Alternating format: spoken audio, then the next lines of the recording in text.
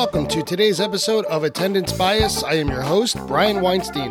Today's episode of Attendance Bias features Adam Jerugam of Northern California.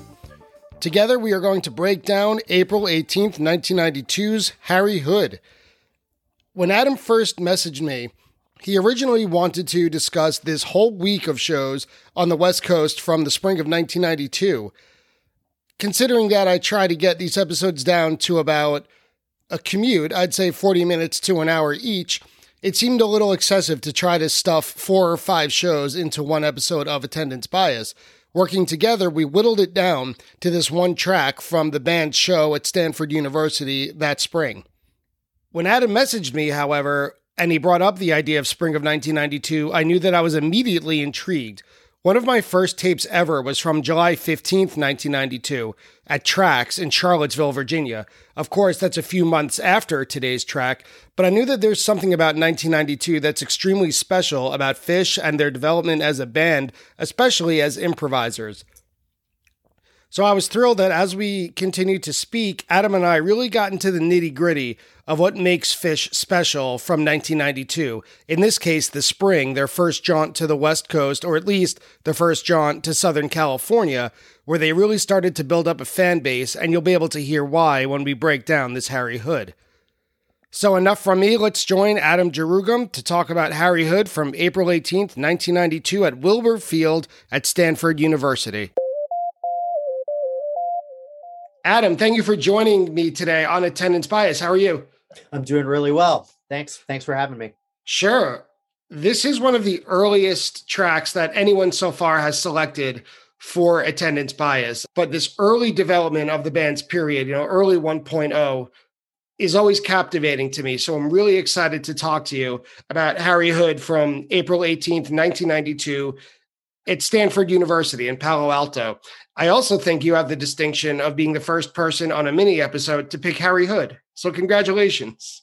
Thank you. This has been my favorite since the day. This was my first version I ever saw. It's been my favorite ever since. So I'm glad to talk about it. I can't wait to hear more about how you got into Phish. So let's start with the Attendance Bias Lightning Round. Attendance Bias Lightning Round. So Adam, how did you first discover Phish in a nutshell? I had a very good friend in college who started getting tapes, and we started listening to them. And this was around fall of 1991. And I was actually ready to go and see the band for the first time at the Great American Music Hall in October of 1991, but missed my ride. Oh. So I had to wait till the next spring to see my first show. And those shows, I think they're famously, Phish was the first band ever to sell out the Great American Music Hall being unsigned. They were the first unsigned band to sell out the Great American. I think they played 2 shows. They did. They played 2 nights, and we were supposed to go the second night. My friends left without me. Oh, lame. Well, it's okay. I was running late. It wasn't like they just ditched me, but it was, one of those things where if I'd been there half an hour earlier, my first show would have been 6 months earlier. And where were you in college? At UCSC in Santa Cruz. So what ended up being your first Phish show? So my first Phish show was actually the first time that Phish played in Los Angeles on April 15th, 1992. It was actually a sold out show in LA, about 1,000 people in a theater. We actually got in trouble for both dancing and smoking in the venue. So it was really an interesting experience. How do you get in trouble for dancing at a venue? They wanted everyone seated. Yeah, the ushers wanted people seated. It was very, very bizarre. It took, that show wasn't very good. They must have had a curfew because it was only 2 hours long. The really good stuff started the next night. And that's the night I got it at the Anaconda in Santa Barbara. Oh, that is a legendary show. We'll have to sneak in some conversation about that. That was the first show, not the first show I had on soundboard, but it was the first tape that I had where I realized how big a difference a soundboard made from early Phish. I remember Mike, especially during Possum. This is my favorite Possum ever from that Anaconda show. That is just right in my ears. So I can't wait to dig into that one. What was the most recent Phish show that you've seen? The last one I saw was the Rescue Squad show, the New Year's show at MSG, where we're standing right under him when his platform broke. We're actually frightened for Trey because we could see he was completely scared. But yeah, that was my last show. So, and actually the very interesting thing is that was my 151st Phish show. And since Jerry died, I've also been at 151 Grateful Dead shows. So for the last 2 years, I've been stuck, and not by design, at 151 shows each. So my next show, which is supposed to be the first night of Dick's, I'll finally, after 25 years, see more Phish shows than Grateful Dead shows. They will take the lead until fall tour. This episode, I'm guessing, will air around the beginning of the fall, maybe late summer in September. Do you have any plans to see them at the Chase Center? So under normal circumstances, I would go to most of the West Coast shows. I'm actually going to be, assuming I can get there, I'm going to be traveling and out of the country and returning, flying into San Francisco during the show the second night. I can't see it. There's no way that I'm coming in from out of the country after 25 hours on a plane and going to the show. Yeah. If you could time travel back to any Phish show that you've attended already, aside from the one we're talking about, this one doesn't count, which one would it be and why? So for me, it was the next night in Santa Cruz. So it's the Catalyst show in Santa Cruz on April 19th, 1992. Of the 5 shows that I saw, or of the 4 of the legendary shows that I saw, it was probably the least greatest one. But for me, it was one of the 2 times I was able to walk from my house to the venue, where the venue was less than a mile from my house. They were playing Miles Davis beforehand. We got a spot on the front of the balcony, it's basically a walkway overlooking the stage, and the backstage at the time was in the back of the venue. So the band had to walk by us each time going on and off the stage. It was such a small venue, and it was completely sold out, but there was probably only 800 people there. To this day, it was one of the most incredible live music experiences I've ever had. It sounds very personal. Yeah. If you had to select 1 or 2 tracks or highlights from that night for people at home to listen to, if they haven't heard the show yet, which ones do you remember best that you would suggest? So it's interesting. It's kind of a tale of 2 bands. The thing that really makes that period interesting is you can tell they play all the time and they rehearsed all the time, and everything is perfect. You can hear on the soundboards the vocal cues of them like talking to each other while they're playing, saying, okay, I'm counting this off. We're about to do this crazy transition. The Stash, the Reba, the Maze. The Maze, to this day, because of that version, Maze is my favorite song. Well, that and Sleeping Monkey, but they're 2 different songs. Both you and Paige. Yeah, it's Sleeping Monkey for me. And that show, that Santa Cruz show, has the Sleeping Monkey stamp of approval. For me, only the special nights get Sleeping Monkey. Yeah. And what is the weirdest thing you've ever seen at a Phish show? Wow. I've seen a lot of really weird stuff. This is my favorite question of the lightning round, because you always get the best answers. Well, so my wife got pulled onto the stage during Meat Stick at Blossom in 2012, and that was kind of crazy. So she was on stage with a bunch of other people dancing Meat Stick. I flew home and she went to Alpine, and she got pulled onto stage again at Alpine for Meat Stick. Was she the front row? I've never seen anyone get pulled on stage. They were in the pit. Yeah. Yeah, because the only time I remember, I saw Phish in 1999 at the Nassau Coliseum, and that was when the Meat Stick was kind of new. They played it on the summer tour. This was in the fall, and Sophie Dilloff, who was Paige's wife at the time, came on to teach the Meat Stick dance to everyone, but I've never seen a fan get pulled on. Was that a normal thing? No, not at all. It was totally...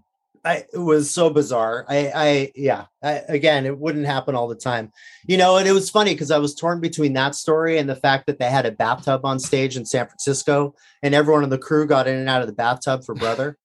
When was that? That's the night before the Stanford show that we're going to talk about. This week has all sorts of antics. They had a kid with the ukulele at the shows. I mean, squirt gun breaks all the way through the Stanford show where they actually had a squirt gun and they were squirting the crowd. I mean, it was, different times for sure. Well, let's get into it. Let's talk about the context in which this show was played. When was this show played?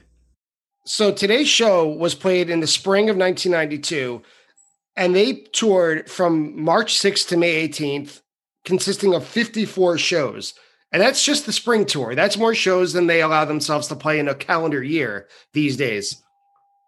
The tour took them literally all over the country. They started in New Hampshire and New England in general. They went to the Mid-Atlantic, then to the Midwest, the Southwest, up the coast to Oregon and Eureka, California. Not quite your area, but close enough, I guess, when it comes to Phish. They went back across the Midwest and finished up in Western New York and Burlington. So when I looked at this, it struck me that this is one of those tours where Phish was proving that they were in the game. Like they were here to make a name for themselves and to prove that they were willing to put in the work rather than try and get a hit single or get something on the radio and have everything come to them.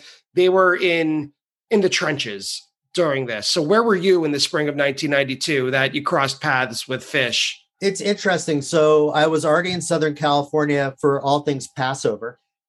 Mm-hmm. And I actually bailed on Passover to go to Phish, which didn't go over too well with my family, sure it but didn't. That's something else. There. Yeah. But so I was down there. They started their tour in LA and we figured that we would just follow it up. So we saw the show in LA. The next afternoon we were in Santa Barbara for the Anaconda show, and I actually spent an hour that afternoon with Trey and Dave Schools and Marley just hanging out outside the venue. So you have to understand, at this time, Phish wasn't big on the West Coast at all. Only a couple hundred people went to this Anaconda show. The band was just hanging out. They were really, what you were just saying, they were out to sell themselves, to prove themselves, right? They were still trying to get fans, trying to get people on the bus. Something I don't think that they need to do right now. Obviously, their fan base is so large, but at the time, and the fan base was a lot bigger back east. But it's interesting because these shows are so small. These crowds were 1,000 or less every venue.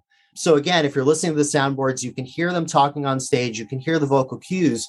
You listen to that Binghamton show, which is a month before, and you can hear the crowd roaring for Wilson. And I was like, oh my God, this is where Phish is going. Right. But they hadn't gotten there yet on the West Coast. They were still trying to prove themselves. It's funny to talk about this and to hear about this. I was just speaking with a guest the other day about a show that she picked from 1990. And she picked a show from a New York City venue that's no longer there called the Marquee. And that was about 1,000-person capacity. And in 1990, they had outgrown the Wetlands, which was a 500-person capacity. And so this was her show that she picked was a full 2 years earlier than this one, that they're kind of starting over in a sense in the West Coast compared to building already what they had established back east. Yeah. I mean, the Warfield holds 2,000 people and it was half full for their show. Right. I don't think they played, you'll be the one to correct me probably. I don't know if they played the Warfield before 1994. No, they played the first time in 1992 and then again in 1993. Oh no, not in 1993, but I think definitely in 1994. I saw the Macaroni. So that's the other thing. One other weird thing is having that opera singer come out in the middle of the show, of the mac and cheese show at the Warfield. That was and having them hand out mac and cheese to everybody to shake along with the show. That was a pretty special night too. And setlist wise, A Picture of Nectar was released right before the band started this spring 92 tour. And the tour would feature most of the songs that would eventually appear in Rift eventually within a year or so, 1993. So you originally wanted it, when your first email, you wanted to talk about this whole slew of shows. And I do my best to keep these episodes to about an hour. So I thought this would require an entire series. What is it about this week in California that grabbed you so intensely that you felt you could talk about it forever? Well, it's that first show, the 15th, isn't really anything to write home about. The first show that they ever played in Los Angeles. It starts at the Anaconda show, which for a lot of people was their first tape they ever heard. And to be honest, if you listen to it, it's Trey explaining everything to everybody, right? It's Trey saying, this is what we do. This is Gamehenge. Time in Southern California. So thank you. Very exciting. But right now what we want to do is, if we can bring it way down, we're going to take you on a little journey back to where we come from, which is a long way away from here. And we're happy to be here, and we're happy to be out here by the beautiful ocean and everything, but where we come from is far away from the ocean. So if you watch it right now, come with me while we just kind of open the roof up on top of this building, let some of the air flow in here, and just imagine we're lifting up off the ground and up into the sky. And as you go up in the air, you can look down, you can see the lining of the shore go away and the little oil pumps out there in the middle of the and all that, and it's kind of lifting up, and you can get up and now up there in the clouds a little bit, and we're going to take you with us now back to where we come from, because we're troubadours from a different place than around here. So we're coming with us now, and the clouds are lifting apart, and as we go off, you can start to see sort of the continental divide over there and the whole Colorado and everything. best Canada. This is, and I didn't know what it was, right? I was a brand new fan. Like, that was the night that it clicked for me. And I'd hung out with Trey. The next day we get to San Francisco and Mike is hanging out in front of the venue. And I was like, Mike, what do you think of the show last night? He said it was the best show we've played so far. He probably says that all the time. Yeah, but I mean, there was a feeling like something really special was going on. And it really starts at that Santa Barbara show and ends at that Eureka show, which unfortunately I wasn't at.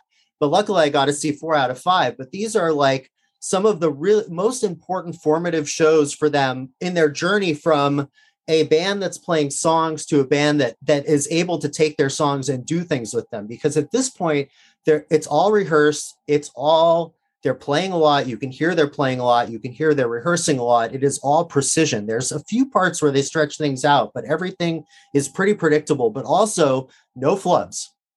It's all perfect. The tones are perfect. Paige sounds perfect. Trey sounds perfect. It's really something special. And if you don't mind Mike playing slap bass, it's all over it. Well, I think speaking of Mike, I remember him. I think it was in the Fish book, which was compiled by Richard Gere. Mike, I think there's a quote from him that said, we played 2 types of gigs back in like the late 80s and early 90s. Either there were sloppy gigs with incredible jams, or there were tight gigs with no jams at all. And that kind of describes what you were just saying. Today's Harry Hood is, I think, 13 minutes long. It might be the longest track of the set, maybe of the show. It was played toward the end of set 2, which contained 19 songs. You look in this tour that just started, summer 2021, most of the second sets are about 6 songs apiece. Yeah. It's totally different way of playing for them. According to Phish.com, it says that this was an all-ages free daytime show. I don't know what this means. Maybe you could shed some light. On Phish.com, it calls it, and forgive my pronunciation, a Rinkendelt party, that there were no tickets, no fences, or any notable security. Exactly. That was exactly what it was. It was the band set up on a soccer field, and anyone who wanted to come could just come and be there. And there were a couple hundred people. Was it sponsored by It was sponsored by one of the on-campus groups. Right. And I think originally, like maybe a frat or something. I'm not exactly sure. I mean, all we knew was that there was a free show. I saw 1 free Phish show and 1 free Grateful Dead show out of those 151 shows. But that's more than I've seen. Yeah. I've never seen a free Phish show, knock on wood. It's funny that you mentioned Nectar, because we'd really been listening to that a lot before these shows. So any song that they played off Nectar was like, at that time, it was like, oh my God, this is fantastic. To open a second set with Glide, I mean, come on. It's my favorite song. I know. I mean, it's like, is there a more perfect way to open second set? And if it was a daytime show, do you remember roughly, I know it was many years ago, but do you remember roughly when this was played? Because we're so used to shows starting Eastern time, at least at 8:15. Yeah, this was, early afternoon. It was over while the sun was still out. That's so fun. It's like being on the West Coast for the Super Bowl. Yeah, it was. And there was one other thing. So Widespread Panic was opening for Phish the first 3 shows. So I saw them play 1 set in LA and then Phish 2 sets, 1 set in Santa Barbara and Phish 2 sets, 1 set in San Francisco and Phish 2 sets. That night, Widespread Panic was headlining their own show at the Catalyst. Oh, wow. Well, they used to do that a lot, right? They used to trade off slots, and in the South, mostly Phish would open for Widespread, and vice versa. Widespread would open for Phish north of the Mason-Dixon. Yeah. So that night, I think that part of the rationale for having that daytime show was to let people go to the Widespread show at night, which I didn't go to. We were resting up for the Santa Cruz show the next night. I mean, of course, 5 shows, 5 nights in a row. Yeah. So the last question I have from this segment is, we're going to talk about Harry Hood from this show. What about Harry Hood stood out to you? There are a couple things about this Hood in particular. One is the Peanuts theme, which everyone loves, right? Yeah, I love it. And I mean, you got to love it. You can't not love it. And it's funny how kind of Trey falls into it. And then there's, an 80-second bliss peak at the end, which is just like, how else do you want a show to end after whatever, 19 songs, I mean, that's a really great way to send everybody home, though they did play, Big Black Furry Creatures from Mars and Contact as an encore. So they were still in goofy mode, but this was the end of this is like the finale fireworks for the show, right? Yeah. So for the first minute or so, Hood is instantly recognizable. You know, if you took a fan who got into Phish yesterday, knows a bunch of songs, spun them in a circle, and played this for them, it's still Harry Hood. We still know it. Like the reggae feel is there. It's very crisp. Mike kind of leads the way a little more than Trey would in future years. And they have what I thought was a pretty mature sound for 1992. Because when I listened to early shows in the early 90s, at least, the thing that stands out to me most is Page's keyboards, because he didn't have the piano yet. And it's very obvious compared to what our ears are now used to. But it's still there. It's still Harry Hood. And it's kind of like Fisher-Price Harry Hood. In a way. I mean, I really like his Hammond work. It's not instant. I think he gets to it 2 minutes in, maybe 3 minutes in, but it's really, really good and really tasteful. And it's funny how they kind of like, it takes them a few minutes, and we're going to get there in a minute, but it's interesting how they kind of, it spaces out a little bit a few minutes into it.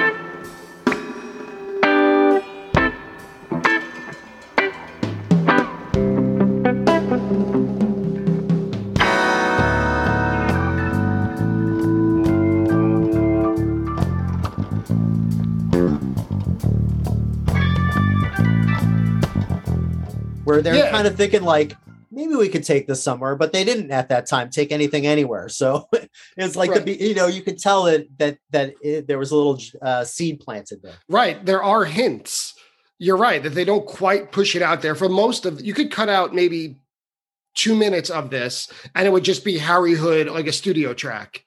Right? There wasn't much, but there are, like you said, seeds. There are sprinkles on top of improvisation. You mentioned somewhere around 2 to 3 minutes in. I wrote notes down on that too, that you could already hear some experimentation where Page is, you mentioned his Hammond, that stood out to me also, while also twinkling the piano. I'm such a huge fan of that. And then my favorite part of this whole thing before the peak, well, I say my favorite, there's also the Peanuts part. So everything is my favorite part. But my first favorite part is when Trey extends his feedback for a really long time.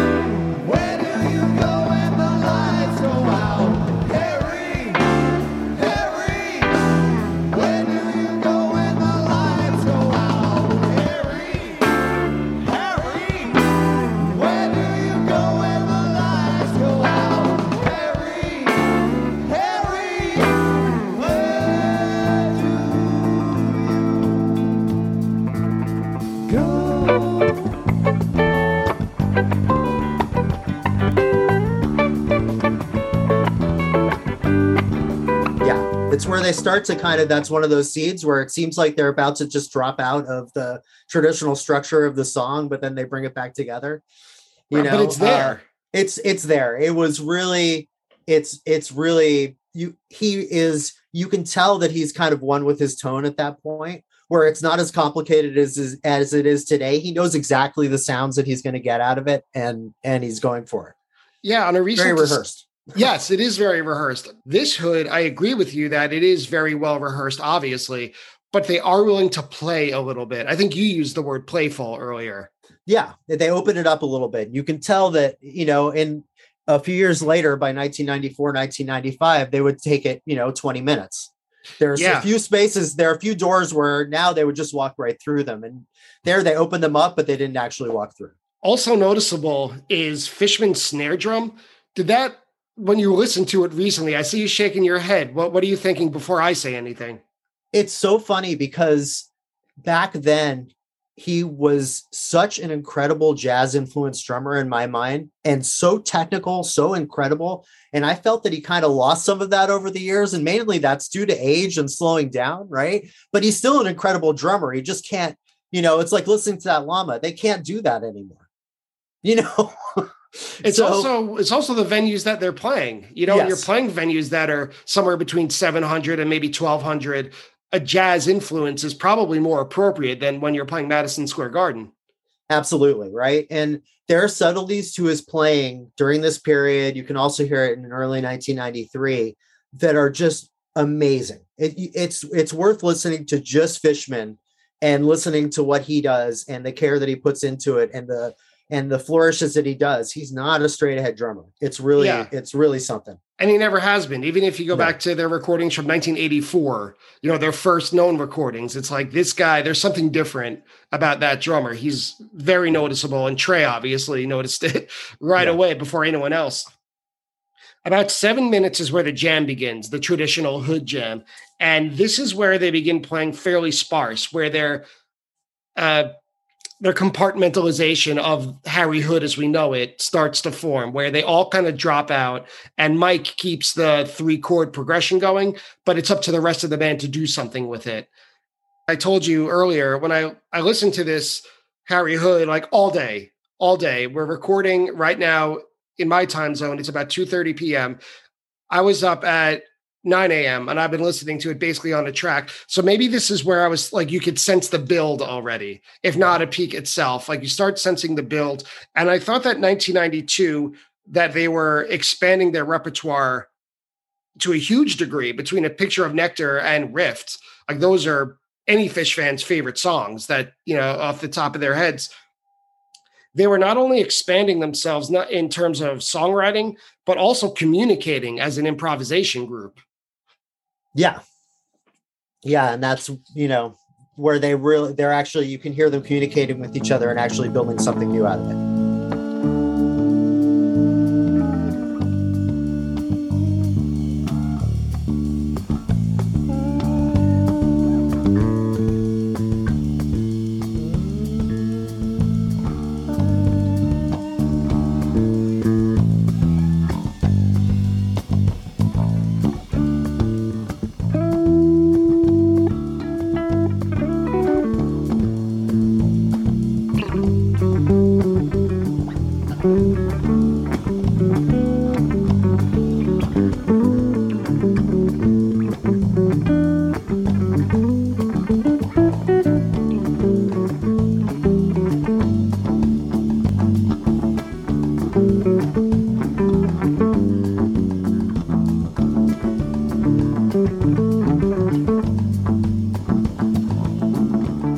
That's something new at about 9.5 minutes is when we hear the beginnings of the famous Linus and Lucy jam, the theme from Peanuts. And my first thought, I used your word a lot without knowing that you were going to say it today. I wrote that Phish was very playful at this time. Like now we take it for granted. Why do you go to so many shows? Well, anything could happen on any night. But back then, I don't know what this means, but I thought it was really true back then. I think some conventions have developed, between then and now. But back then, it was really anything was up for grabs. At any time, they could do anything, anytime, and they still, in theory, can. But things have formalized more than they were then. I mean, then anything could happen. It was really a loose scene, right? I mean, with only a couple hundred people at every show, up to 1,000.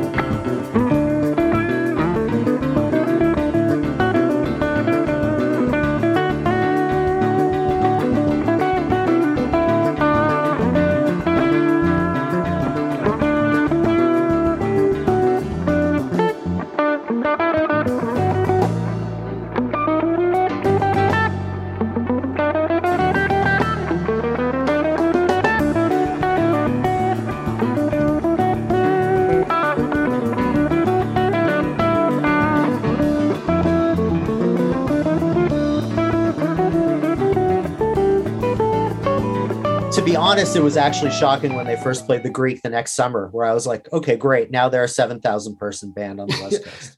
And then again in 2010.